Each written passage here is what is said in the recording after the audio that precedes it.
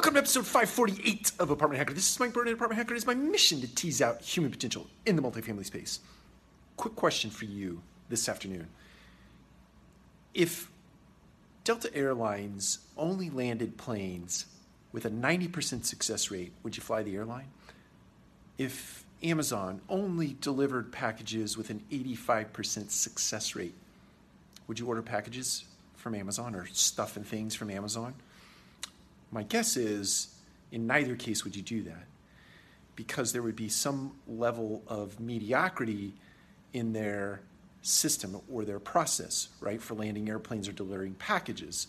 So it begs the question, in your multifamily business, why would you accept anything less than operational excellence?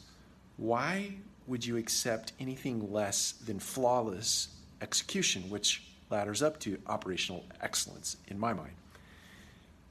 Would you be closed-minded to changing your systems and your processes to marry up to operational excellence, understanding that you, in your multifamily business, need to land the plane, so to speak, 100% of the time?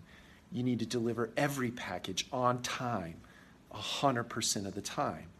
So my encouragement to you today, this afternoon, as it starts to rain, is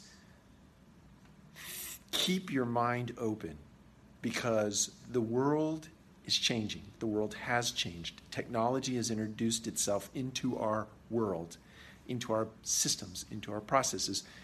And if we are closed-minded and we decide that we're not going to employ new technologies, or we're not going to think about business differently, suffice it to say that our planes and our packages are not going to land or be delivered on time, and our consumers, who have an expectation now that technology has entered their life and their behaviors are changed as a result of it, will be left behind. Consumers will go where they can receive a frictionless experience or a seamless experience, and if we don't have that in place in our own organizations, we will get left behind.